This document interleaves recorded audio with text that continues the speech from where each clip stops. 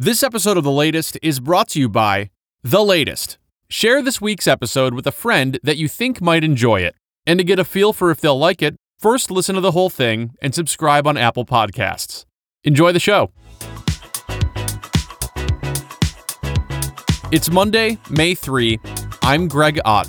This is The Latest. Another tech company taking on heat, guys. BASECAMP deciding to ban discussion of political and social issues on their work platforms. The CEO of BASECAMP explained it's becoming too much. It's a major distraction. It saps our energy and redirects our dialogue towards dark places. These kinds of discussions are really difficult, and you should continue to have them, just not in our workspaces. Those voices are discussing politics in the workplace, the least desirable topic of conversation, aside from every other topic of conversation.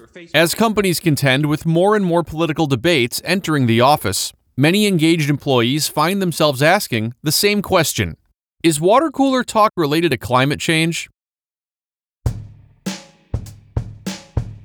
Last week, software company BASECAMP, best known for its fun corporate message boards and $100 email addresses, announced a company-wide ban on societal and political discussions on its internal platform, believing that potentially contentious conversations should remain within the exclusive domain of the rest of the internet. As part of a broader rollout of changes focused on the individual being John Galt, the company also eliminated its so-called paternalistic benefits, like fitness memberships or continued education plans, in favor of their monetary value for the remainder of the year. A nice reminder that you're free to cash out that college fund for an Xbox Series X at any given time. 1/3 of BASECAMP's employees, many of which had been with the company since its inception, took buyouts and quit in response to the decision to bring the company back to basics, back to individual responsibility, and back to work, demonstrating that they were willing to adhere to those first two principles, but not the last.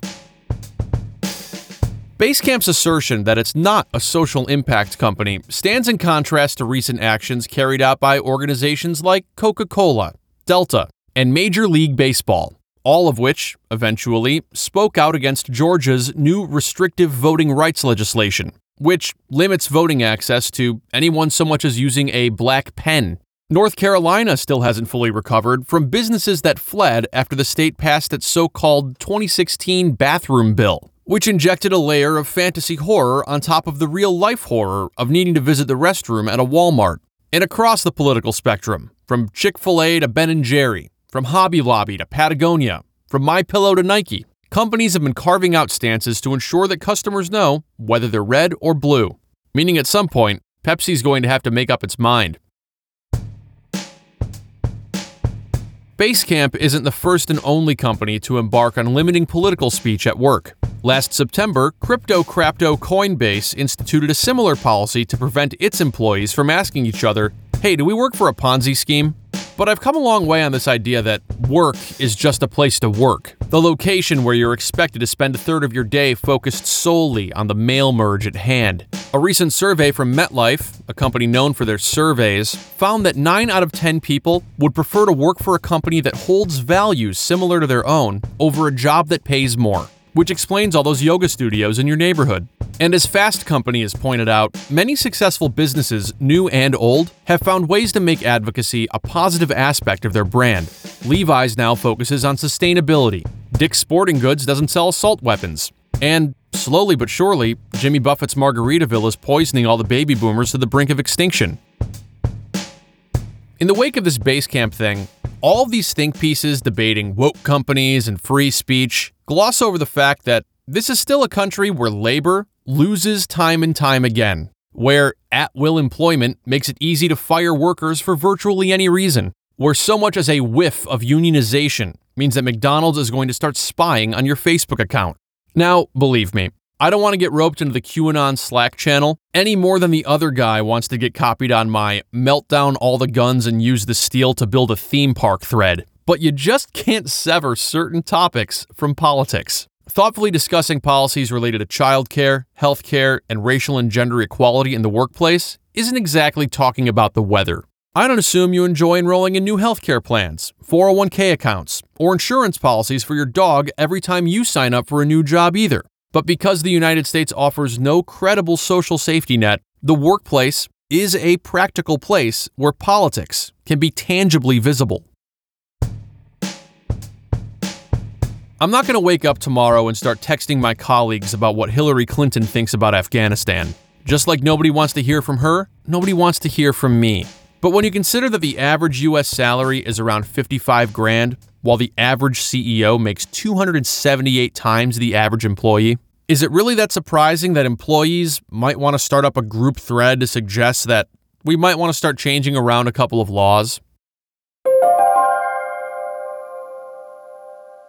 And now it's time for the O.J. Simpson Twitter update. Hey, Twitter world. Hey, Twitter world. Hey, Twitter world. This is me, yours truly. My guest today is Sterling Bennett, the host of 49ers Access, a podcast that dives deep into the team, players, and fan base of the 49ers faithful. Sterling, thanks for joining me. Thank you for having me, Greg. On Thursday, O.J. shared his affinity for his favorite football team. Hey, Twitter world. It's me, yours truly. Well, today is probably my third favorite football day of the year, the NFL draft. My favorite is the fantasy football draft. I think all fantasy players love that day. And of course, the opening day of the season. I'm extra excited today because my 49ers are picking third now. I've spent my life a 49er fan. I never missed a game from the time I was 8 years old till I went to USC. And of course, I'm a Buffalo Bill fan, but those are the two teams I cheer for the most. In any event, go 49ers, just it feels. Hey, get your shots, wear your mask. Take care. I'm just saying. Sterling, what do you think about what O.J. had to say? I never actually thought I would agree with O.J. Simpson, but myself being a lifelong 49er fan, my grandfather and my father are all steeped in the red and gold. This year's going to be great. I think we have Super Bowl aspirations. I think 2021 is going to be something very exciting for Niner fans. Mm-hmm. And what do you think about O.J.? He's a murderer. That's this week's O.J. Simpson Twitter update. Sterling, thanks for joining me. Thanks, Greg. And that's the latest, written, recorded, produced by Greg Ott. O.J. Simpson Twitter update produced by Christy Forsch. Again, if you like the show, please tell a friend and subscribe on Apple Podcasts, Spotify, Stitcher, any of the weird apps. I mentioned Stitcher. I don't use it. Pocket Casts, Castro, go ahead. Any of the weird ones, please just subscribe. Latestpod.com for transcripts and all your latest podcast needs is a contact form. You can contact me there. If you don't know how to get a hold of me, go ahead and get a hold of me there. And hey, I'm @_Gregott on Twitter. Yeah, right. See you soon. And by see you soon, I mean hear you soon. And by hear you soon, I mean you'll be hearing me soon. And by hearing me soon, I mean you will soon be hearing me do another episode of this podcast.